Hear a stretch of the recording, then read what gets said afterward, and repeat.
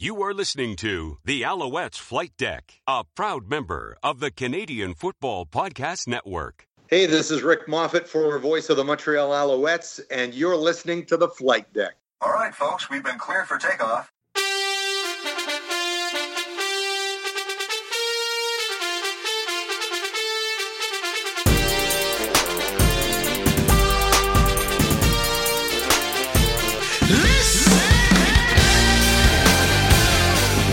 And welcome to Alouettes Flight Deck, podcast dedicated to Montreal Alouettes football. I am your host, Tim Capper, along with Cliffy D. Hey, how are you, buddy?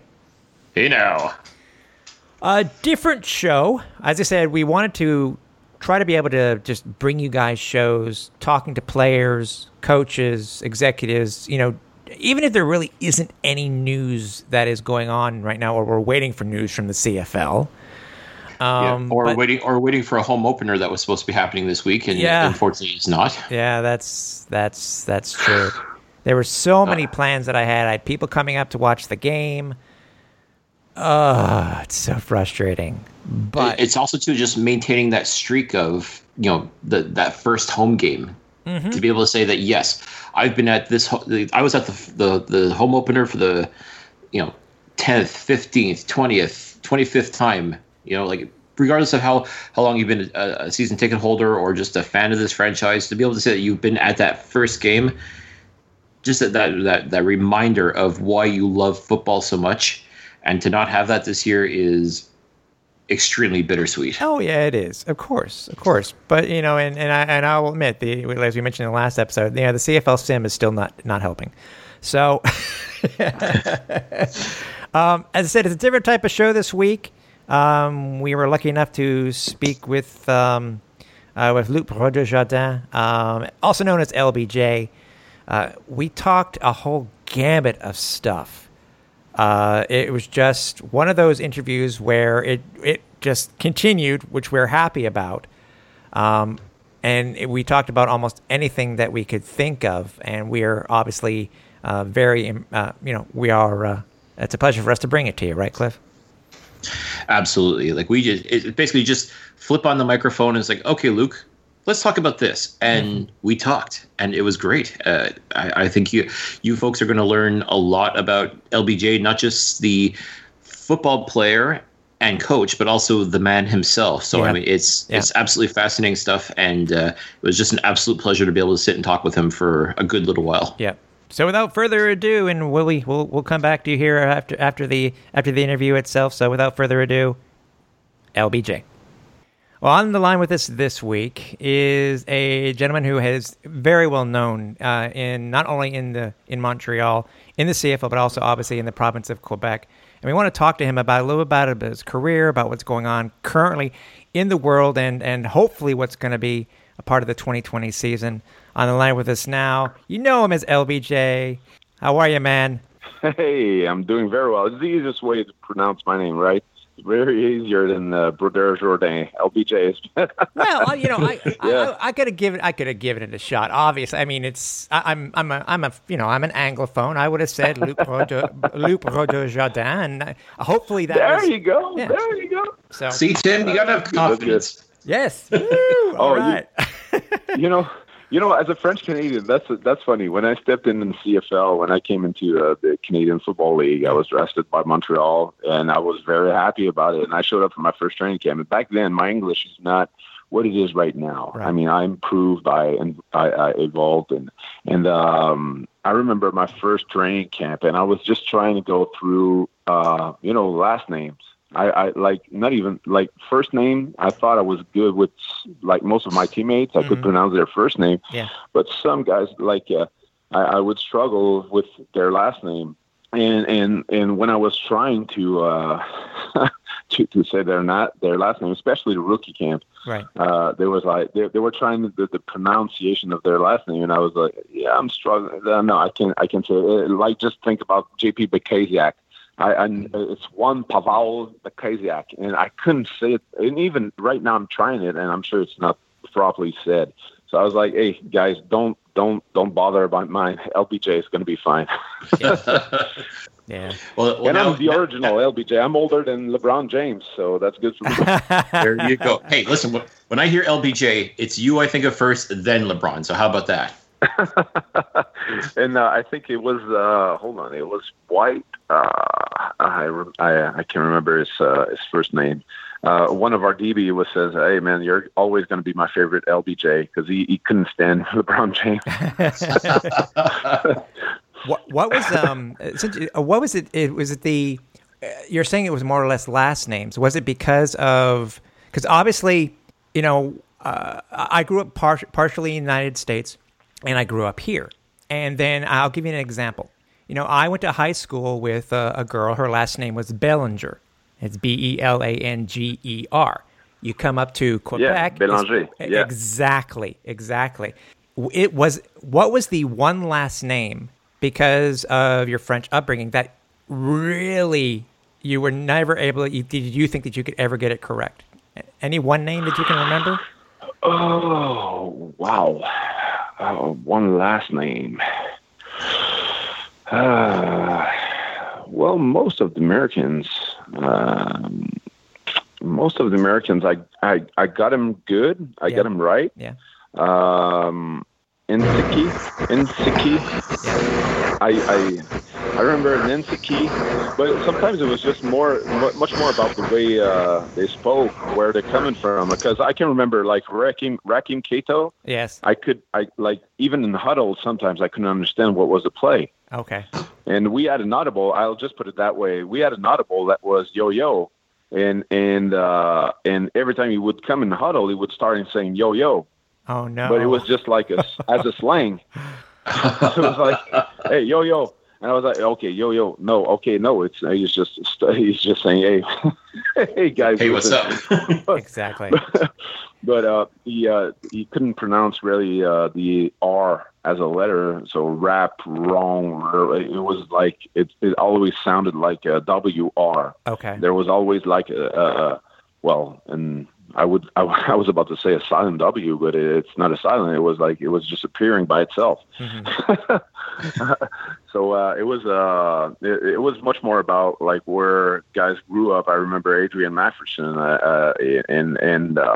and Adrian Macpherson was a great guy, but sometimes we had conversation and I couldn't understand what he was saying because, I mean, it's just slangs, Yeah. I would step in and I would see John Bowman starting talking with Anwar Stewart, and they were using slangs, and when it's not part, it's just like when you've learned how to speak French, the proper French from France. Yes. And then you step into a French-Canadian conversation, you will not pick up everything that's being said. Right.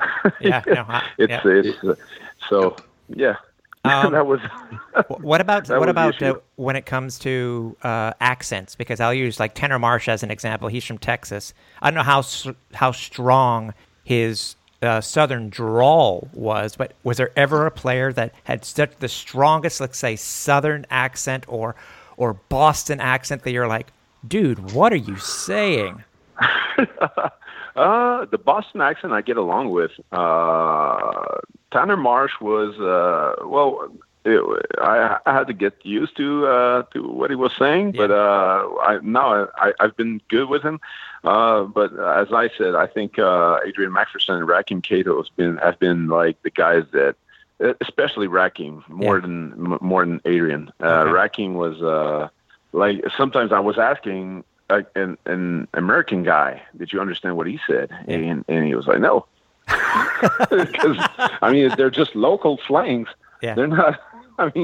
And it's your first language, and I'm asking you, what did he say? And he's like, I don't know. And I'm like, oh, okay, I'm not crazy then. There's something I don't get. Yeah. No. Even today, I get it too. It's like listening to somebody. You think they're from New Zealand, but they're actually from Australia, or you think they're from Britain, or something like that. You get them, but you tell them that, they're like, no, I'm not from there. I'm from here. So it's just a matter of getting used to the wording.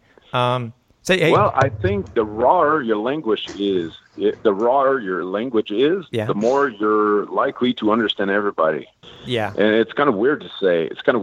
But as French Canadians here, we understand what French people from France are saying. Yeah. But they don't really understand what we're saying. Right. And it's this is how it goes. I mean, sometimes it's like if your original language is not as refined as what it gets in the world, I guess you're more likely to understand everybody. It's kind of weird. It's like the opposite of what you would think. But right. It's sort of like saying, as you're saying, the difference between melon d'eau and pastèque. Because if you bring up pastèque, I had not heard pastèque until I had moved back to Montreal for a couple of years, and I didn't know what that word was. It's like, I don't know that word.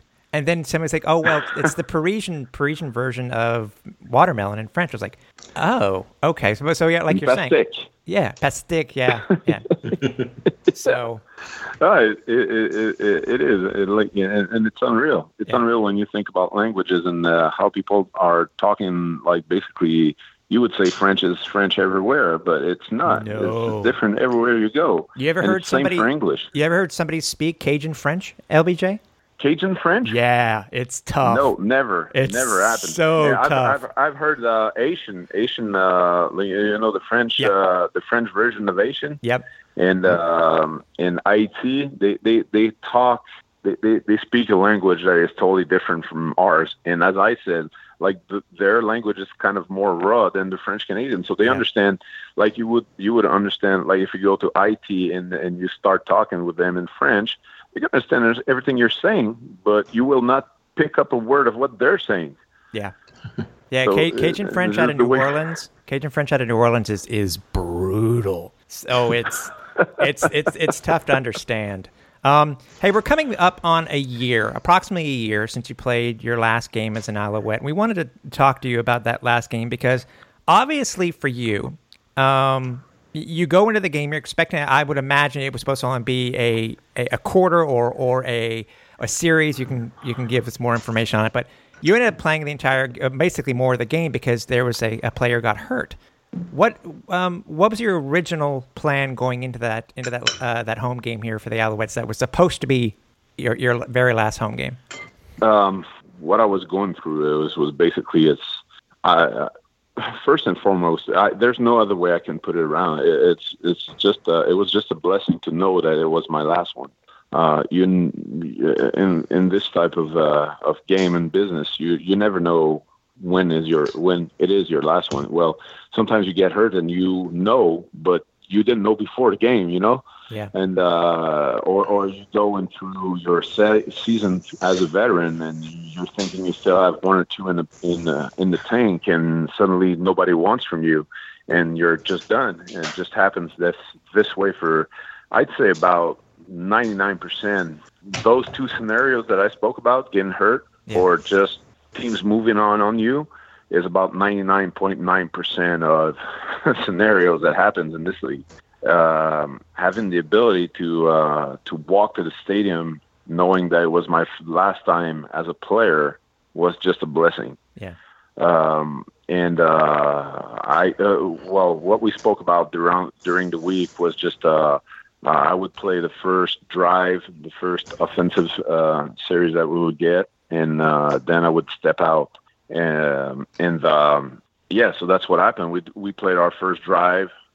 We didn't score a touchdown, but we were in great field position to do so, and that didn't happen.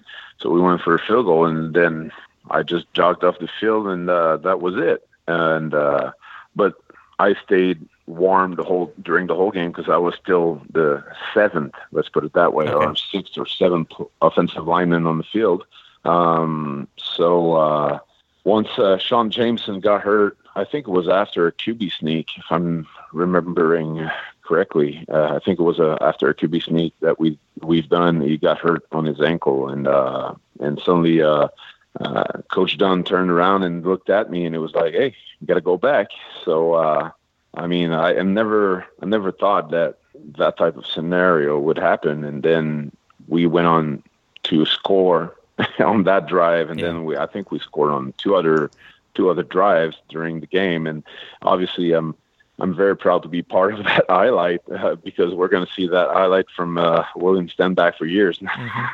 It's been quite an impressive performance from him with 3 touchdowns and 200+ yards rushing the ball. So we had some good runs, and I'm proud to think and know that I stepped out of the game on very good terms with where I was personally, and in very good terms with the team as well.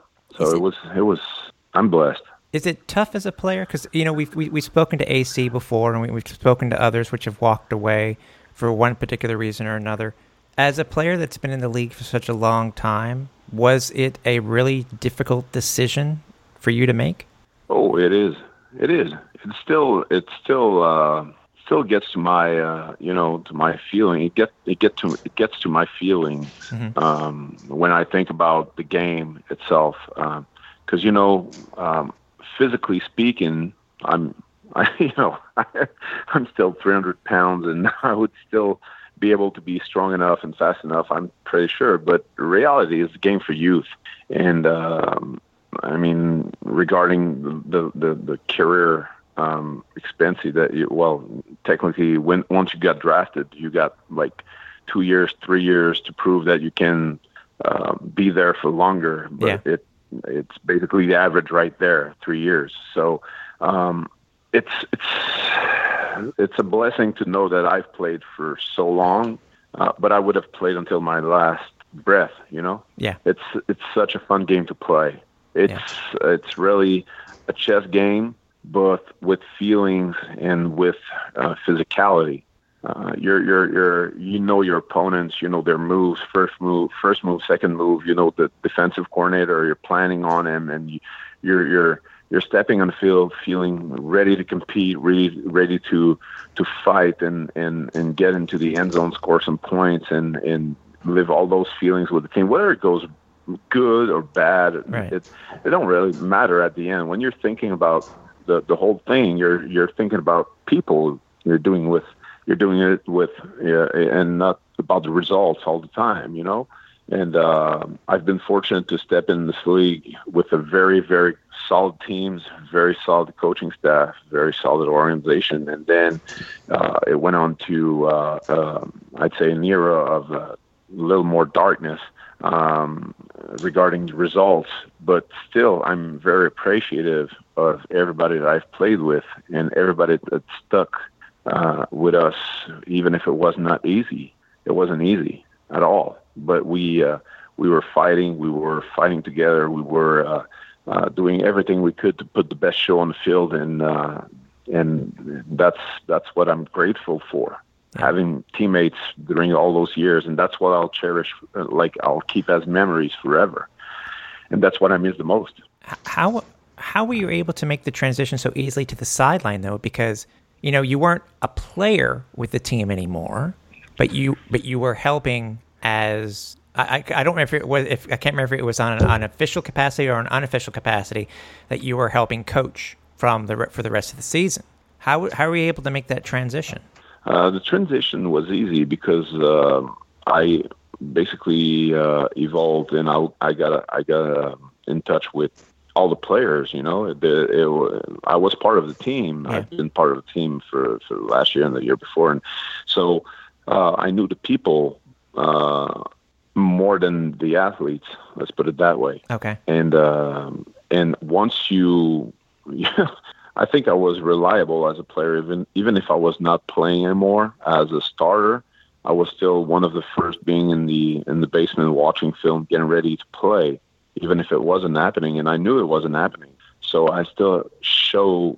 I think I've tried to the best of my abilities to provide the right ingredients for success on the long term to the young guys, and they respected me.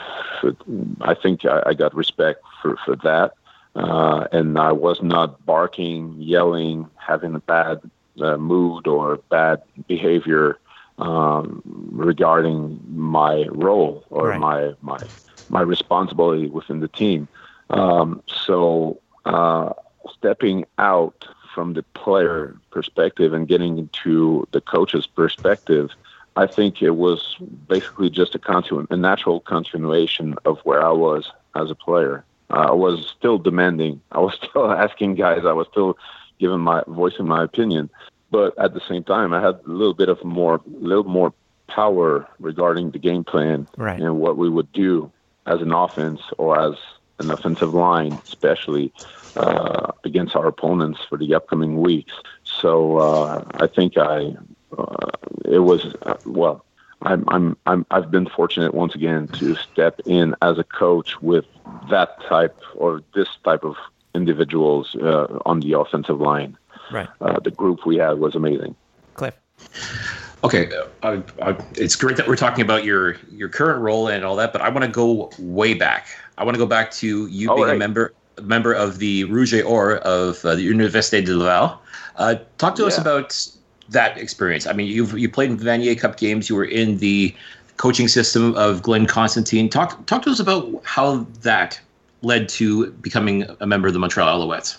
Well, when I think back about those years, when I was in CEGEP, we had I'll start from CEGEP because I started playing there. I started playing my second year of CEGEP. I started playing football over there. It wasn't a childhood dream. I wasn't even watching football. I didn't know the rules. I didn't know about the CFL or anything like that. So everything was quite new to me. And the first thing you understand, you understand fast when you start playing O-line, offensive line, is that nothing you will do will be natural. You don't get up in the morning having an O-line stance. You don't kick back in pass protection on your daily basis. You don't ever do those moves. If you look at the position of an offensive lineman, being a big man in a 3-point stance, getting out of it, punching, moving, doing some sort of mirror drill with the defensive line, and then pushing. There's nothing natural to it. You're not born doing it. So when I started playing football in CEGEP, it was much more about the technicalities of playing offensive line that I was able to work on. But when I got to Laval, I got to understand football, and I'm not kidding. Once I got to Laval, I thought going over there that I knew our offense systems and X and O's. But I got to Laval and I understood that I knew nothing. I knew nothing at all. I always focused on, hey, who's the nearest guy? Am I working with the center? And just simple stuff.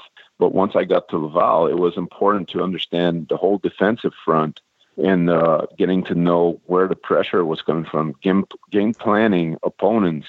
And I think it was just the perfect fit for me. It was just the perfect fit and having the right people. Jacques Cloutier was the offensive line coach because Carl Brennan went to the CFL for a couple years. And Carl Brennan came back to Laval when I was on my senior or my fifth year with Laval. And I got Jacques Cloutier, and he was willing to sit down with me and explain to me how football works. How do you read the front in front of you? How do you, adjust to everything? So it was very, very beneficial for me as a football player to go in Laval because they were willing to take the time and teach me. And at the same time, we had results. I mean, I was fortunate. I got out from CEGEP being out of 3 seasons. I was 2-25 to my 2-20. It was 10 games a year. So I got 2 wins, 1 per year in my first 2 seasons. And the last season we were 0-10. So basically 2-28. Then I got to Laval, and after 5 years playing for Laval, we only lost 4 games. So it was it was totally the opposite as an experience. But what it told me was actually a great life lesson is not to look at the results. And as I said earlier, in this interview, I've never been really focused on the overall results. I've been focused on how am I helping the team to get better. And that's what it taught me as an individual, is that you don't control the outcome as an individual of a team, but you control yourself And if you're willing to do the best for yourself, you're doing actually the best for your team. And as a coach, how would you rank Glenn Constantine? Like, a lot of people have said, like, why hasn't he gone to the CFL? In your opinion, what do you think makes him such a good coach that he's able to produce championship winning teams year after year after year? I think Glenn's best asset as a human being is that he's taken pride way much more into bringing a young kid and shaking his hand as a man when he gets out of the program.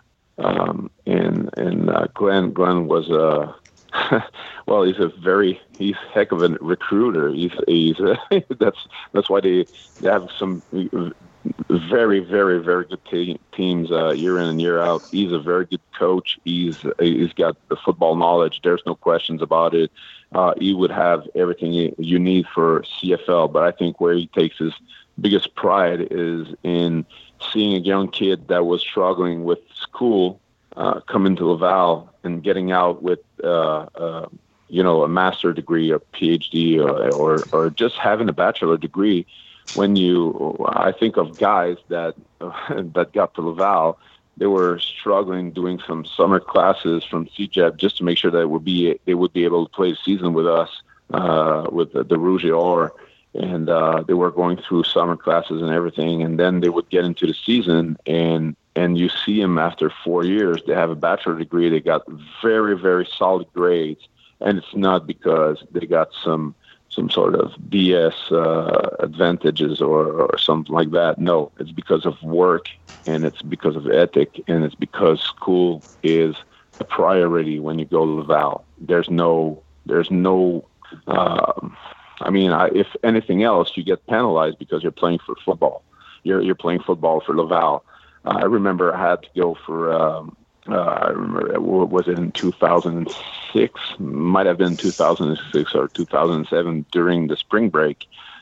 Usually it was the training camp in Florida, where everybody thinks it's just, hey, Laval is going to Florida for their training camp, but we're busing over there. So it's 26 hours of bus to get over there, and then you're practicing for 4 days, two a day, and then you're doing the 26 hours back of busing. Wow. But it's a team bonding even. But at the same time, when you think about the schedule, the schooling schedule, it's where the exams are. So I remember I had to do 3 half semester, like the semester exam, like midterm. This is how you say it in English? Yes, midterm, that's right. Midterms. So I had to do 3 midterms exams prior everybody else in Quebec in Florida after 26 hours of busing. Oh. I had to do my exams over there. Wow. So we did the 26 hours. I got to the facility that we were in, the hotel, and then I got over there. And the very next morning, I had 1 exam in the AM, 1 exam in the PM, and then I had another exam the other day, AM. And those 3 exams were prior to everybody else in Canada, in Quebec, in province, in Laval. Okay. So you don't get any bypass. You're not.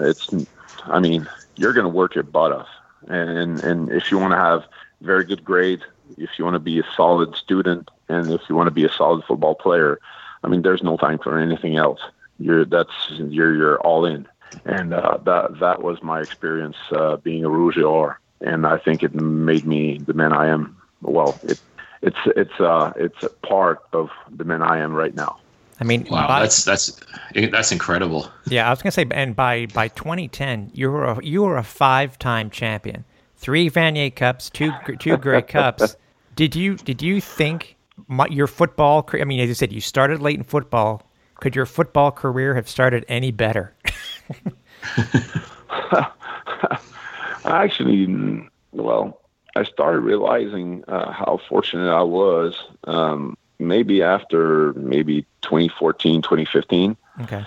Because basically what happened, I remember I graduated first and foremost. I ended my amateur career with the Vanier Cup above my head, which is quite rare, right?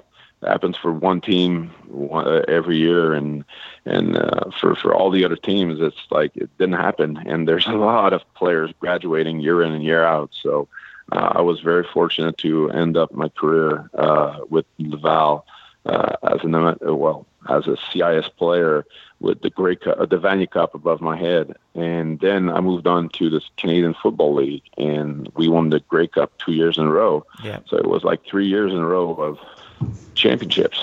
Yeah. And and it was quite amazing. I won't lie. But I remember in 2010, I basically didn't even celebrate. I was doing my master's degree in finance, and I went back to school right after. Okay. And it was, I was just doing what I had to do because I started my master's degree in 2008, so I wanted to keep going and with it. So as soon as it was done, I went back to Laval, and I kept doing the master's degree. So I didn't have the chance to celebrate as much or as efficiently as I should have done with my peers and my teammates because I was into going back to school. So I never thought that it would be like that, and it was just unreal. I mean, it was the great, or what I call the perfect mixture. It was just a perfect mixture. Yeah. We had some great youth.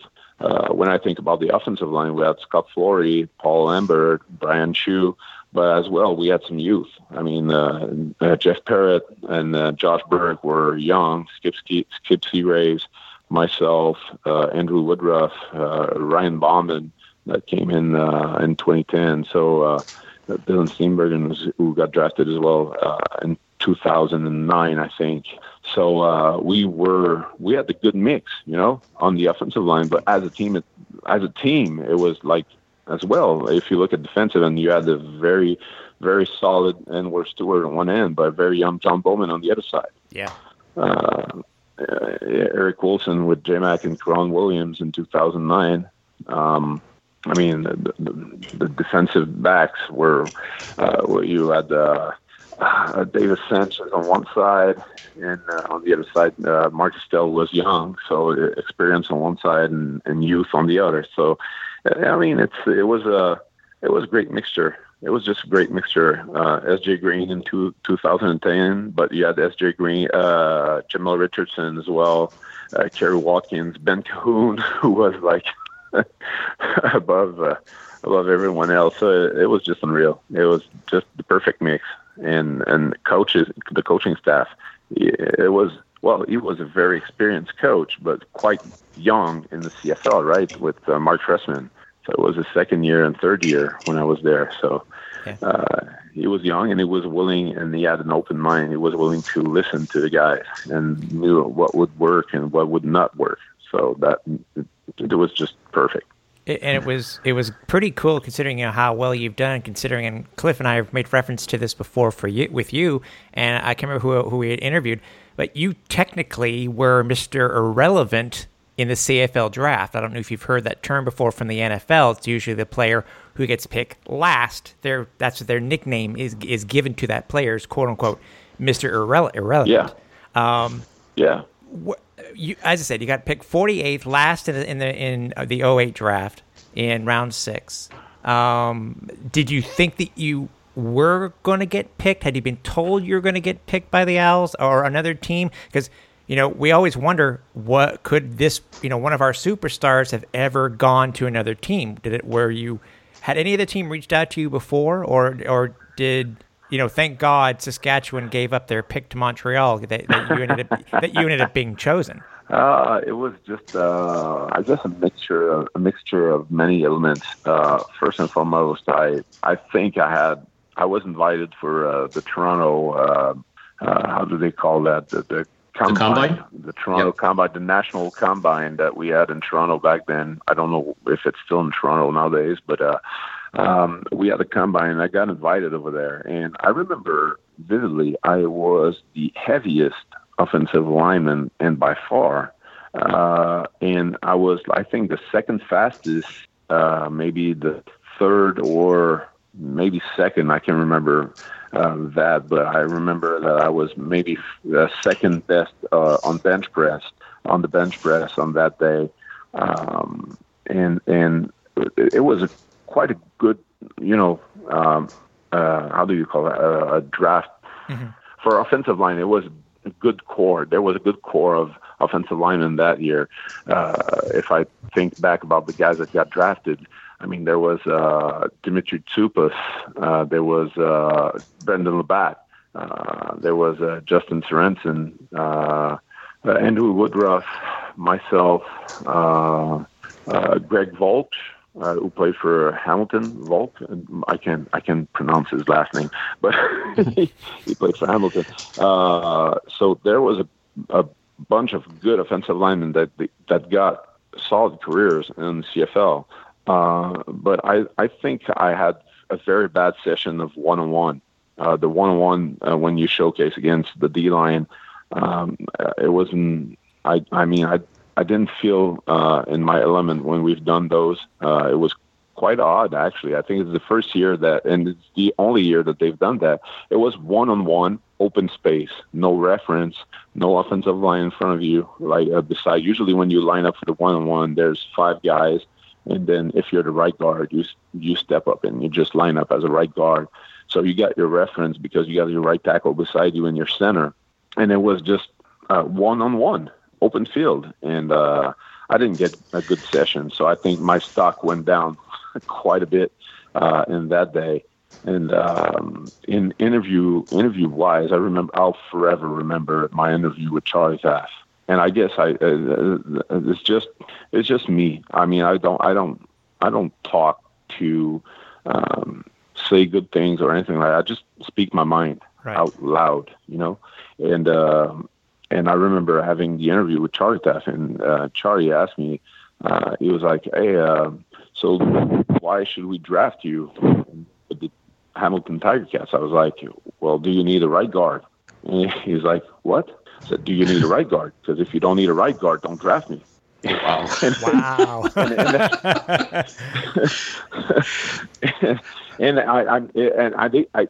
I think about it right now, and like maybe it sounded cocky or overconfident. It was not at all what I had in my mind.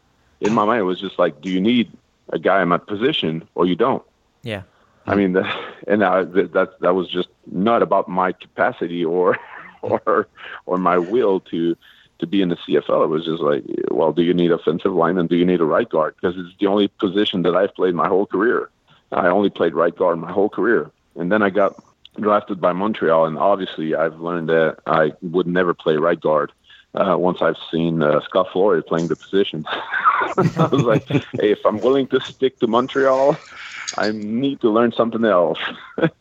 And so I did my first training camp with Montreal, and I got cut. I went back to Laval, and then I started practicing fullback, tight end, left guard, center, even some tackle. I was doing everything I could do with the second string.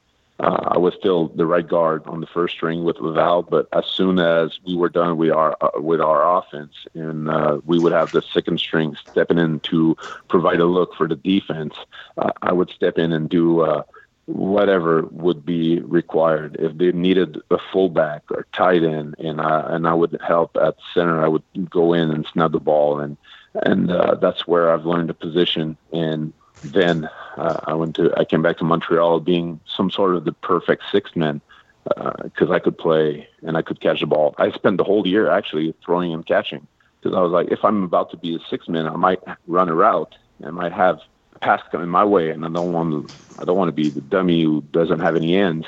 So so I prepared myself for that situation, and it's helped me out. I mean, I got a catch in the CFL from AC.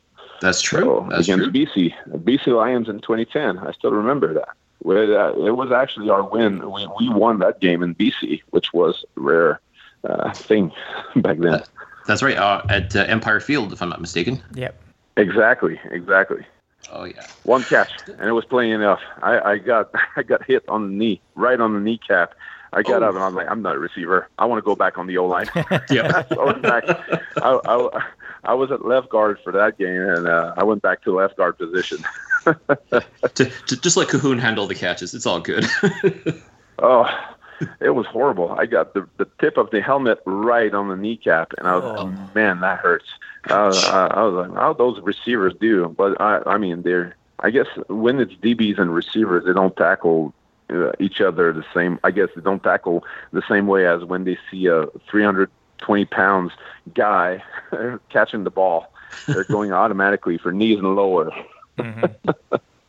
So it's got to feel good for you every time you see the quote unquote big man touchdown, right? Just to know that you've been there, you know what it's like to make a catch, but then you see these guys, big fellas come in. And I still remember as well Brian Bauman here in Montreal catching a ball right above Sherritt's head. GC Sherritt was a short linebacker for sure, but still, it was an impressive play for Bauman to catch a ball and get that touchdown. It was, Ryan Bauman had incredible hands, and if you can see him in pregame, he always liked to have a quarterback coming on the field with him and throwing him some football. So I don't know what's going to happen with Bauman's career, but if he still plays in the CFL, if he's about to sign with a team, if you can see him pregame, it's quite unbelievable what he can achieve. He's a tremendous athlete. Mm-hmm. Now, talk to us about one thing I want to talk about as far as the Mr. Irrelevant thing goes, because we had DJ Lalama on the podcast a couple weeks ago, and he too was the Mr. Irrelevant of his draft class. And we mentioned to him that you were the Mr. Irrelevant of 2008, and he thought it was incredible, just the career that you've had as a result from that. So you're inspiring people already. Just to let you know, as far as just because you're the last person taken doesn't mean that it doesn't reflect on you. It's at the end of the day, it's what you do with that opportunity. Would you agree with that? Oh, I totally agree. What people define as luck is, I didn't create that, but I'll put it that way. But it's what is being described as luck. If you're saying you've been lucky, is that you prepared yourself for your opportunity.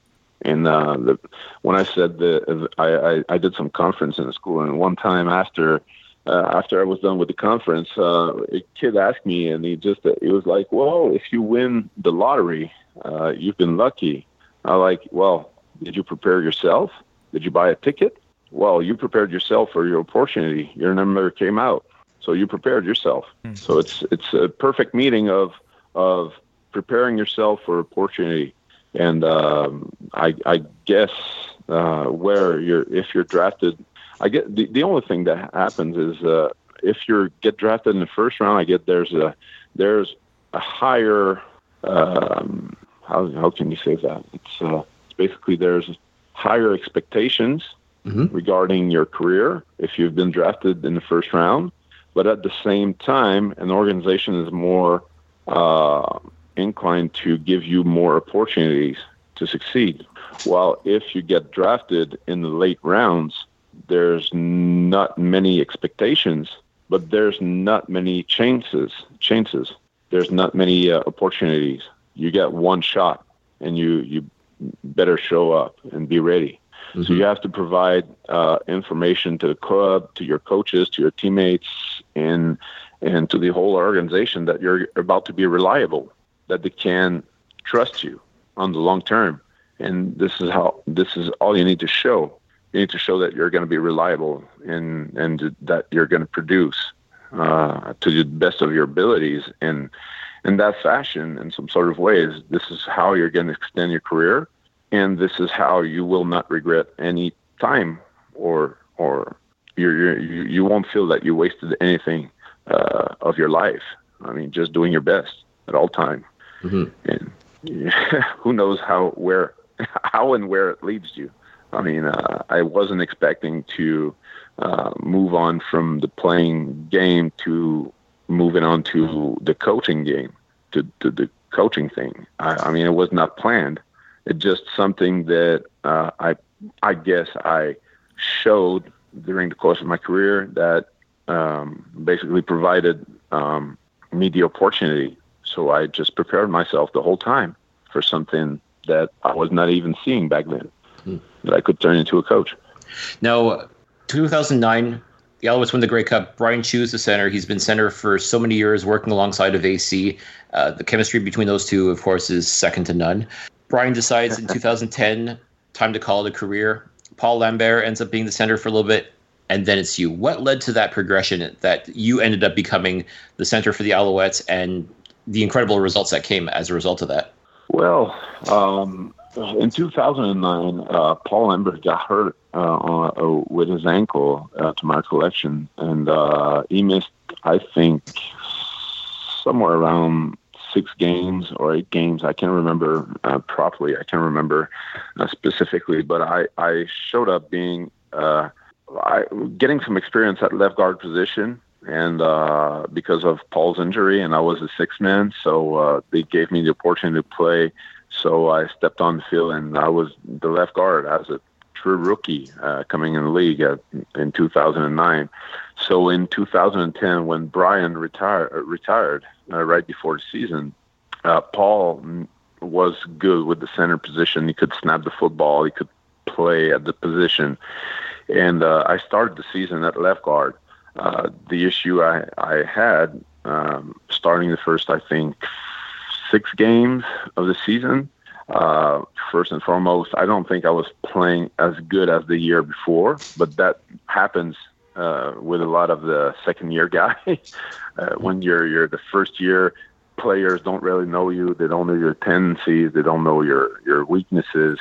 And then they watch film, they watch film during the off season. They want to make sure that the next year, the same scenario doesn't happen again. So, my second year, I was playing for as well as surgery on my left wrist. So I couldn't really punch with my left hand.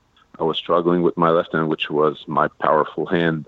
If you got a 3 technique, on the left side. So, I was struggling. I was struggling during the start season. So they replaced me after game 6 or 7. We were playing Saskatchewan and Montreal, and Skip Seagraves played the left guard position for that game.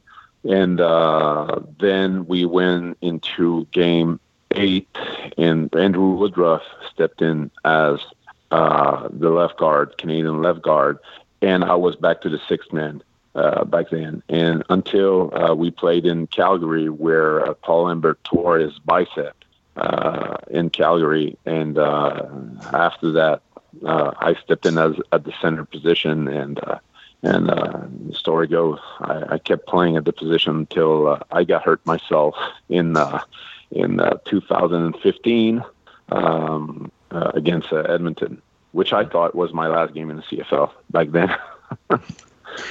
I remember that injury too. That was tough. It was definitely tough for fans, for us fans to watch that, and I can just imagine like the emotions that you must have been going through as well, just wondering what next kind of thing. So it's it's thankfully though you were able to recover and still manage to put together I'd say an okay career. Oh yeah. Oh yeah, definitely. And once again, it's one thing that I'm very appreciative for. I mean, I got hurt. I think it was November 1st, 2015. I got hurt against Edmonton, and I thought it was my last game. And I finished the game, but I knew something was wrong with my knee. And I got through the surgery. And usually for big men, they're saying it takes a year to recover from an ACL, MCL. Surgery, and I remember that I was running and I was fit and ready to go for training camp, but I had to pass the Dynamo test. I can't remember the name of the test that I had to do, and once I got cleared, I was back, but at the 6th man. And in 2017, though, it was quite amazing to be able to play the whole season, even if we had. I mean, we struggled that season with many changes, but the original lineup, I always like to remember from that season that the original lineup that we had on paper when we played together, I don't think we gave away a sack, or maybe out of 6 games. I think we played the first 4 games or 5 games without allowing a sack, and we were playing against Winnipeg, and they had the best defense against the run, and we rushed for 100, and I can't remember how many yards, 125, maybe 150 yards on them in their house with our starting lineup, but we weren't able to stay healthy with the whole crew. I mean, Christian Nutt got hurt. I think we had like maybe 7 or 8 different guards that year. Not even talking about the tackle position. So only Brian Simmons and myself were able to play the old 18 games during the season. And even for the last one of the season, I was badly hurt as well. So we had a great group in 2017, and 2018, 2019 were years where I was watching games more than playing, but I still appreciate a lot of what I've got from those seasons. Do you feel like you passed the torch, so to speak, as far as the center position? Because I know it's not an easy position to play at all, and trying to replace a legend like you is easier said than done. And I know Christian Matt now is the center, and he's really come into his own as well. But do you feel, in a sense, that you've been able to sort of, I guess, let that next generation come through yet? Or is that something that you're going to find as your coaching career progresses, that you're going to be that person that's going to help bring in the next great center for the Alouettes?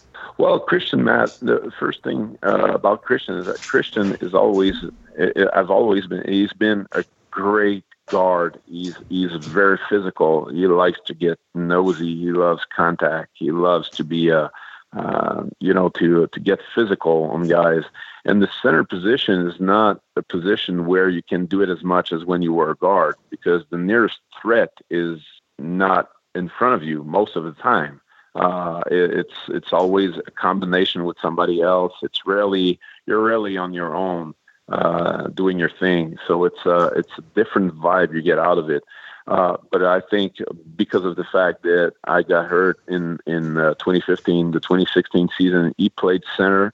I think he was happy to go back to guard in 2017. But after that, 2018, 2019, and now what will be 2020, I know that he's embracing the position. He loves the position now. I think when it started, he was not as good with that situation, but now he's embracing it and he loves the position now. I think it's always, it's a position that is asking you a lot on your nerves.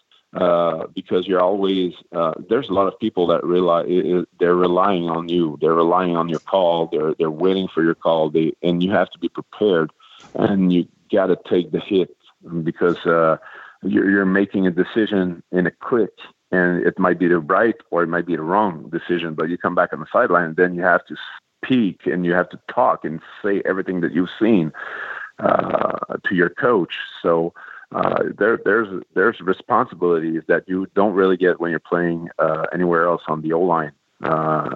So it's a different vibe that you get out of the game. Sometimes you're very happy about the result of the game, but you're not satisfied about your game at all, just because of the decisions you took. Not about how you executed those decisions, but just because of the decisions you made. Bad decisions at the wrong time, and then that's what sticks to your memory for a couple hours or days after. Where if you get beat physically by a guy, it's one rep. You move on to the next one, but you didn't jeopardize the whole scheme or the whole offense. You just missed your physical assignment, but you didn't the strategy behind it was called by someone else. So it's a different environment. I guess the only other person that can really understand that would be a quarterback to a higher degree than center. All right. Much higher, actually. Okay. All right. We're in 2020 right now.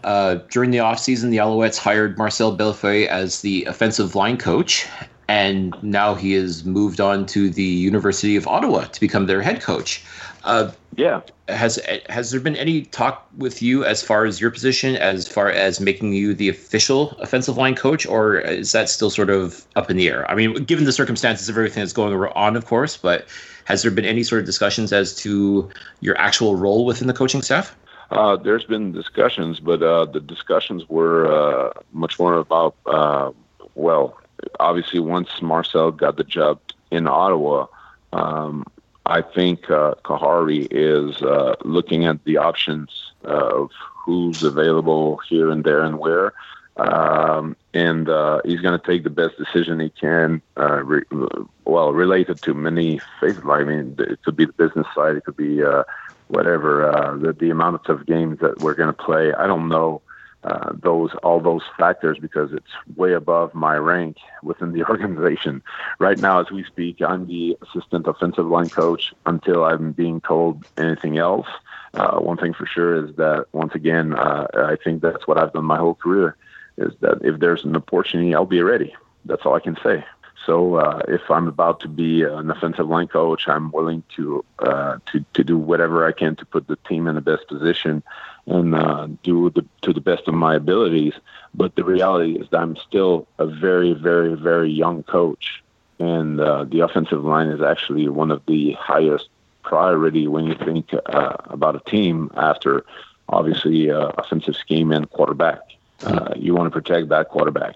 And you got to have the right setup. You got to have a good offensive line coach that knows the X and O's, but as well how to get the guys prepared for the game. I'm not thinking I'm not ready for that. It's just that I don't have any experience doing it, and it's a very odd situation that we have right now in 2020. Obviously, there's no training camps yet. We don't even know when it's going to start, if it starts. Like all the factors that are social factors that we can't control, it's all question marks. So I understand for now that they didn't come up with a new guy or a new person that would step in as an offensive line coach, because I mean the level of uncertainty is quite high, Mm-hmm. So I'll just embrace whatever happens, and that's one thing for sure. I'll be ready and make to the best of my abilities. So it's no different than being a player. It's just a matter of staying ready, and when your number is called, you got your opportunity. Make the most of it. Yep. Show up. So it's still the same scenario. I mean, the good thing, the thing that I like, I really love the coaching staff that we had last year. I mean, having a guy who's just freshly retired stepping in as a coach, I felt like I got accepted by the coaches right away, and they were willing to listen to my ideas, which is a role that, I mean, as a player, your role, your task and what you need to focus on is to take that game plan and execute that game plan to the best of your abilities. But at the same time, when you look at a game plan, or if you look at strategies from coaches that are being provided to you as a player, you have like your ideas. You're like, this I like, this I don't like. But at the same time, it's not for you to say, that's what I want to do, and that I will not do.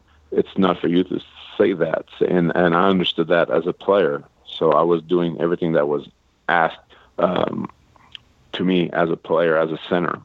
But as a coach now, I think it's a formidable staff that we have right now with Kahari and Andre Bolduc, even Coach Gordon on the offensive side of things.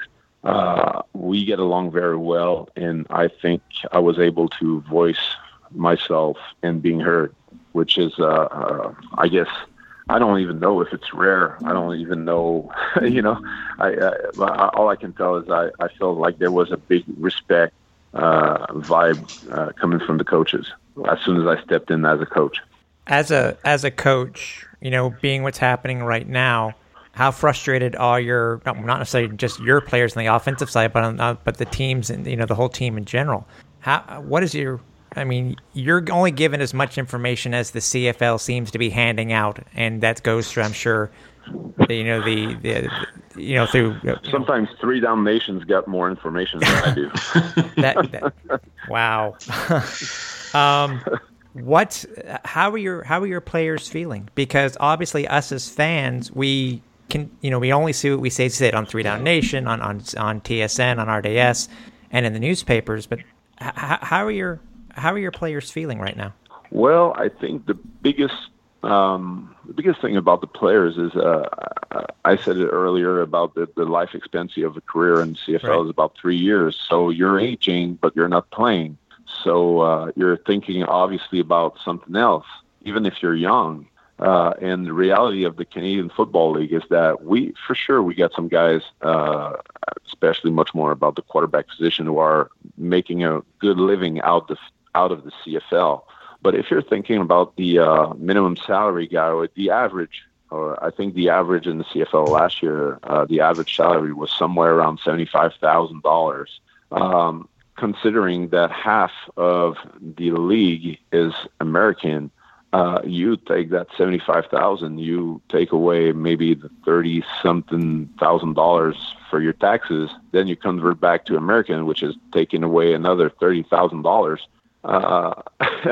There's not much left. Yeah. So you got to think about something else, and not having the season right now. It's a lot about the financial aspect of things, because there's no revenues. There's no revenues for your family. There's no revenues for your kids or your wife or for yourself, for paying your rent or your food. So you got to think about something else, and this is where it hurts the most, because I mean, it's not like it's a bunch of millionaires that are not really concerned on the short term. Right. Every player's in the Canadian Football League, except some. Some scenarios, some exceptions. They're really concerned about, well, how am I feeding my family? How am I doing things right now? Am I hanging up just because of the situation, moving into something else, or I'm finding you can find a job, but at the same time, it's tough to apply for a job somewhere when you tell them, well, I might leave next week because we might start the season. So when you see what happens with what James Wilder Jr. decided to do, you don't blame him based on exactly what you just said. He had to do something. Oh, not at all. Yeah. Not at all. I mean, he took a responsible decision regarding what the situation is right now and what were his options. I mean, as much as you love the game, the football game, it's still a game, and it won't last as a player, and sometimes it won't last as a coach. I mean, there's a strong, very high turnover of let's put it that way, employees in this business. So not knowing that it will not last, you're just trying to do the best decision for yourself and your family.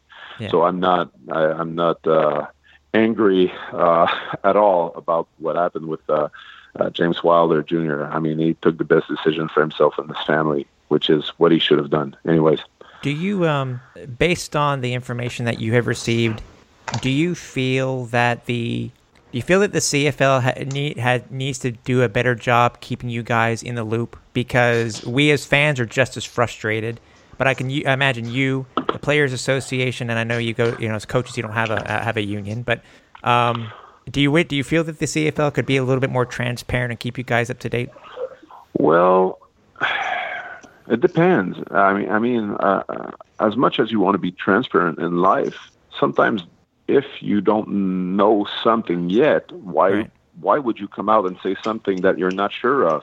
And I don't know where the league is right now, where they're saying we're about to play, or when is it going to start, or like all those questions that we might have as coaches or as players in the league. I mean, or as fans, you might ask a question, but if the answer is unsure, why would you answer?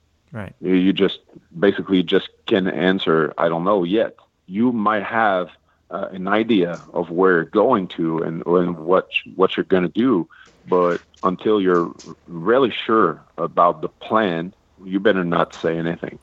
And I guess it just goes on with any phases of your life. I mean, it's not about like the crisis right now. I mean, if I'm saying something to my wife, I want to make sure that what I told her is 100% true, and I'm sure of what I say. It's better that than putting question marks.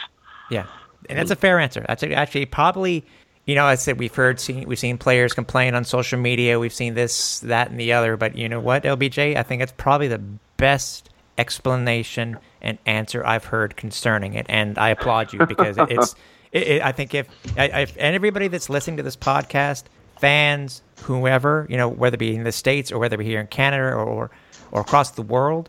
I think it's probably one of the you put it perfectly. You really did, and I really appreciate that answer.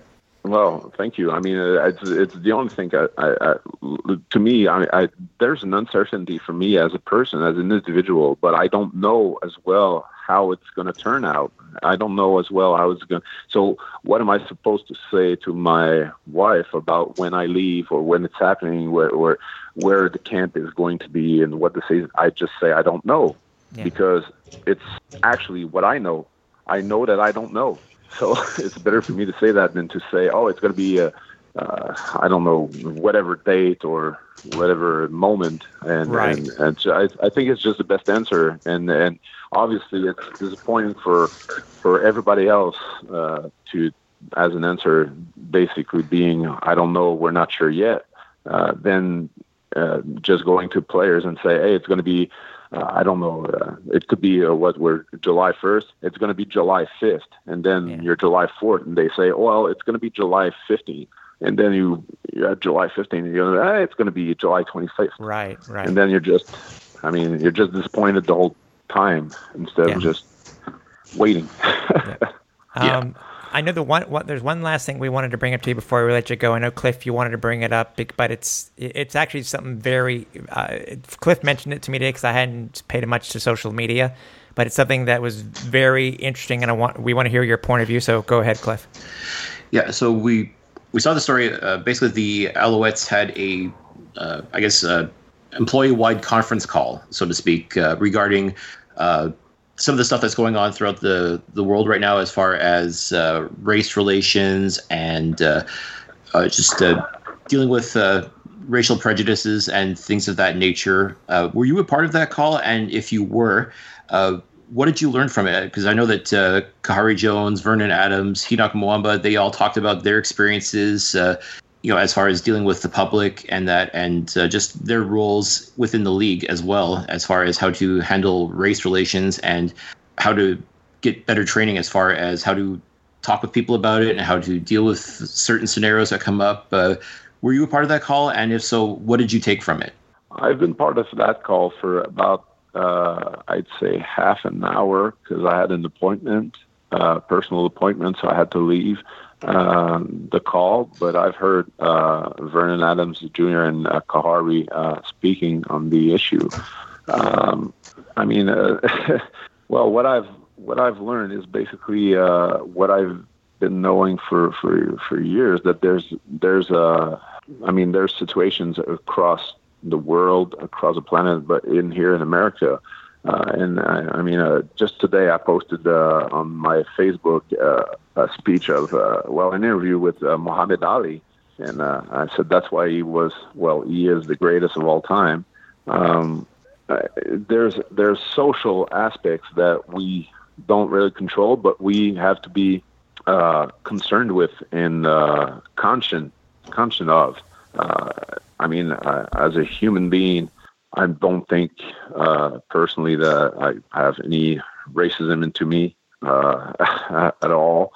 I don't judge people in their skin, the way they talk, the way they walk, or anything like that. I judge people on my personal feeling about when I know him. Am I talking to a good person according to my system of values, or am I not talking to a good person according to my system of values? I don't base it on any other factors. But there's different type of racism across the world. And it's something that we have to fight as human beings. And it's a common, it's just a common thing that we all have together, that we have to fight. It's a system of values that has to be modified, I guess. And we see what's happening in America, especially with all the Black Lives Matter movement. I'm sorry if I'm mispronouncing it, but it's a very important movement that we are seeing right now, and it's totally relevant. And it started a couple of years ago, but I still remember. One of my favorite bands, musically speaking, is Rage Against the Machine, And if you listen to Rage Against the Machine back in '94, '95, it was still the same. It's the same speech.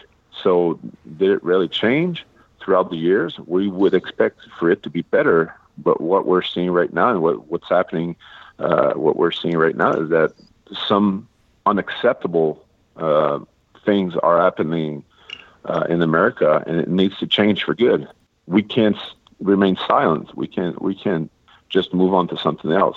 It needs to be addressed. It needs to be modified, and we can't go on in our society saying that it's okay, or just not being able to talk about it or feeling uncomfortable about it.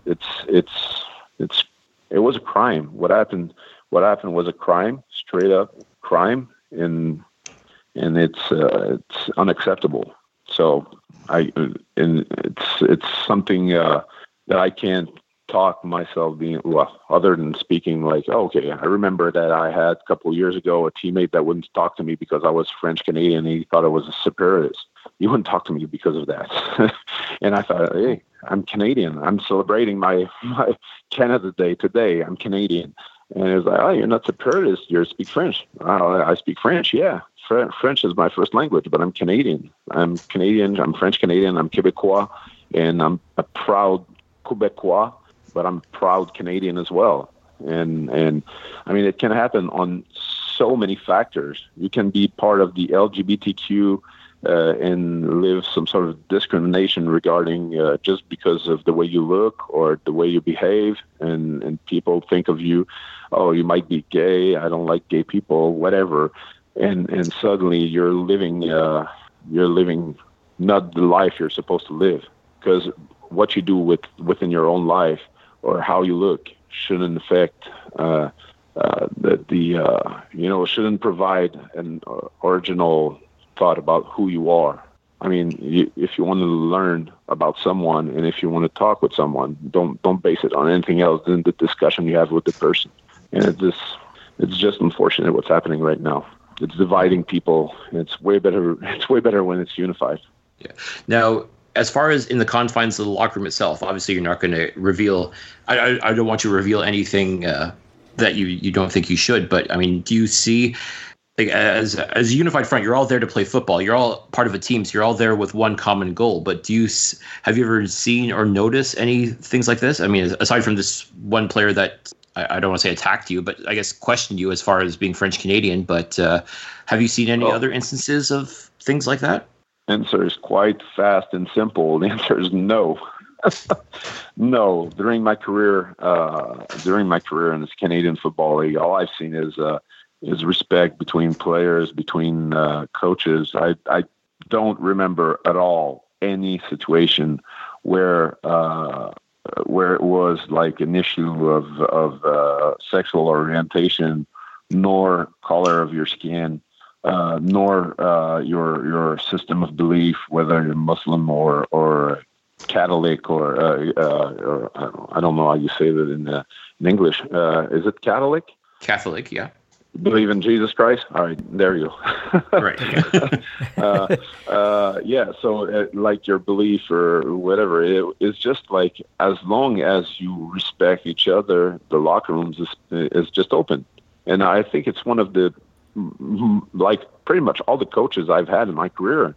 I remember Mark Trestman saying, I'm not expecting for you guys to love everybody. You will not love everybody, but we're going to respect each other. We're going to have like good conversation. We will not use a language that is unacceptable between each other. So everything was always polite.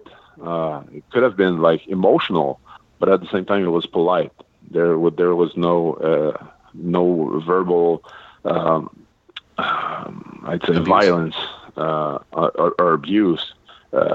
That was happening within our football club, and we had some. So I remember back when Michael Sam was with us, and I don't remember any issue. I mean, it was just based on football skills. It didn't last for him because I mean the football skills for the CFL was not the perfect set, and he just said it himself after. He was used to be in a three-point stance, and in the CFL, it's really hard to be a defensive end being in a three-point stance because you have the read option and the Canadian Football League.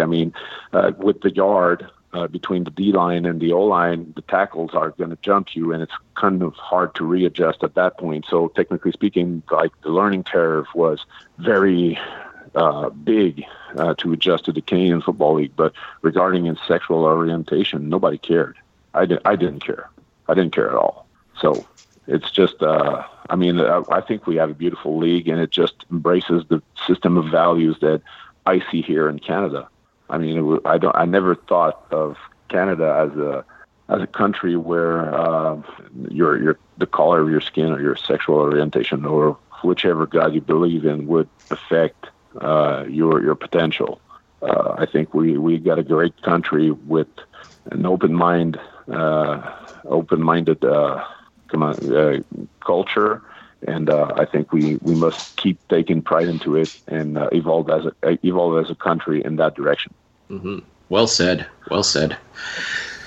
Wow, Luke, this has been fantastic. Before we let you go 100%, this week we're supposed to have our home opener, and I'm frustrated myself. I'm just the guy in the stands. I want to see football badly. I can only just imagine for you and the rest of the team, like, you want to be out there on the field. You want the roar of the crowd, all that good stuff. I know it's not easy, but as it stands right now, like, just with everything that's going on, it's not easy. But how are you personally keeping positive? How are you trying to handle things and just try to stay as open-minded as possible as to the potential of a shortened season, and just what can we do to just stay positive and stay hopeful? Well, football will be back no matter what. Football will be back at some point, and I hopefully it's going to be in 2020. We're all craving football, and we're all craving Canadian football. I truly love the show that we put on the field. We're a small league. 9 teams, but at the same time, it's so impressive what we can do on the field. It's a beautiful type of football, and that is different. That has been done, whether it's in the United States or across the world. Canadian Football League is unique, and it's a beautiful league. So I'm craving it as a fan as well. Whether I'm coaching or playing, I like all those things. I put them apart. I'm craving Canadian Football League right now. So it's going to come back at some point. So it's the brighter side of things. It's going to come back. It's better to know that it's not coming back. So yeah. I put it in a positive way. It's going to come back, but when, don't know. And it's hard. It's hard on that side of things. I can't wait to be back in the locker room, talk to the guys, get back in meetings, and put a game plan together and get on the field and see those guys executing that game plan. I'm missing the vibe. I'm missing all the craziness or the chaos from game day. It's an amazing feeling, and it's a blessing to be part of it, and it's a blessing to be part of it. So I'm craving all those things, but the positive side of things that you need to bond on is that it's going to come back. It's going to come back. So I'm just waiting on it. I can't wait to be back on the field. And as I said, it doesn't really matter. And I told it for years and years and years, whether I'm a coach or a player, or I've been a player in the past, I will forever remain in Alouettes. And if my way to remain in Alouettes is being a fan, that's what I'll do. And that's I'll be a season ticket holder, and I'll be to the games, every game. So I love this organization. I love this team. I'm just missing it badly. As we are all, and we really appreciate your time. We went through one extreme to the next tonight, from talking about last names to to everything else. If people want to follow you on social media, Luke, where would they find you? Social media, or Twitter. I have a Facebook. Okay. I have a Facebook and I have a Twitter.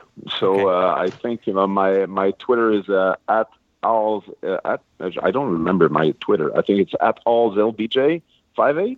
I think that's right. So might be. That's right. All right. Okay. Good. I go on it. Something along those lines. Hey, I do my best with it, but I've always been I'm into the people business. I like to meet people and I like to talk to people on the phone. It's somehow the connection on Facebook and Twitter.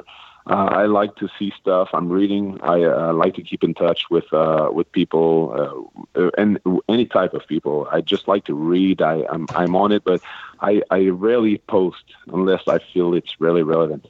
Right, and it is. It is Alls LBJ58. There you go. Yeah. Thank you very much. All right. So there you go, folks. Just shoot him a follow, engage with him online, get chatting with him. You just heard him. He wants to speak to you all. So make sure you give him a follow. And look, once again, thank you so much for joining us this evening. We're missing football, but just hearing you saying that we're going to get back to it, that's good enough for me. So we'll get back to it, and we cannot wait. We cannot wait to see you back on the field coaching, getting the future ready for this organization. I tell you what, man, I'm so excited, and I can't thank you enough for joining us this evening for this. Thank you very much. It's been a pleasure, and go Alls go, as usual. It is a longer form version of what we usually do for our interviews, but as you said right off the top, I mean, we learned. As I said, we started off with one thing and we totally went to the opposite direction when we finished off the conversation. But it was a good conversation. Oh, without question. Like I said, we covered just about everything, and I still feel like there's so much more to discuss. So we will definitely have Luc back on in the near future. There's no question about that. It's just an absolutely fascinating individual to chat with. Just a great guy all around. If you've ever had a chance to meet LBJ, you know that he's genuine. Like, what you see is what you get, and it just came through in this interview as well. So we were extremely thankful to have him on for as long as we did. And again, we will have him back on the flight deck very, very soon. For sure. And if you want to listen to this interview again, or any other of our past episodes in the archive, you can do so by heading over to alouettesflightdeck.ca, or you can head over to Apple Podcasts, Google Podcasts, Stitcher, and Spotify. As we've mentioned before, once we hear any of the news, especially on a breaking thing, if we are able to bring some information to you, we will do so. Because obviously, with when we are taping this, it's the beginning of July. Happy Canada Day, by the way, everybody. That's when we're taping this. In my opinion, I think we need to hear something within the next 3 to 4 weeks in order for that to be a 2020 season. But that's just my opinion. But I agree. There has to be a drop dead date at some point, and I'm pretty sure Randy Ambrosie has one in mind. But as per usual, we're not going to find out until well after the fact. So that's just the way it is right now. And all we can do, folks, is just stay positive, keep the faith that something's going to happen, and But we're now into July. That's the way we're looking at it. Like if this season is to get going in September, like they had talked about initially, then stuff has to get moving fast. Yeah, let's put it that way. Exactly. But again, we may be back in the next 2 weeks, and maybe 3 weeks. We're not sure, but we're trying to keep it on a regular schedule, to putting out content for you to listen to during this weird time that we're currently living in. So just make sure that you stay safe, wear a mask, make sure you keep everybody else safe by doing so. And for everybody here at the Alouettes Flight Deck, for Cliffy D, I'm Tim Capper. We're on Final Approach.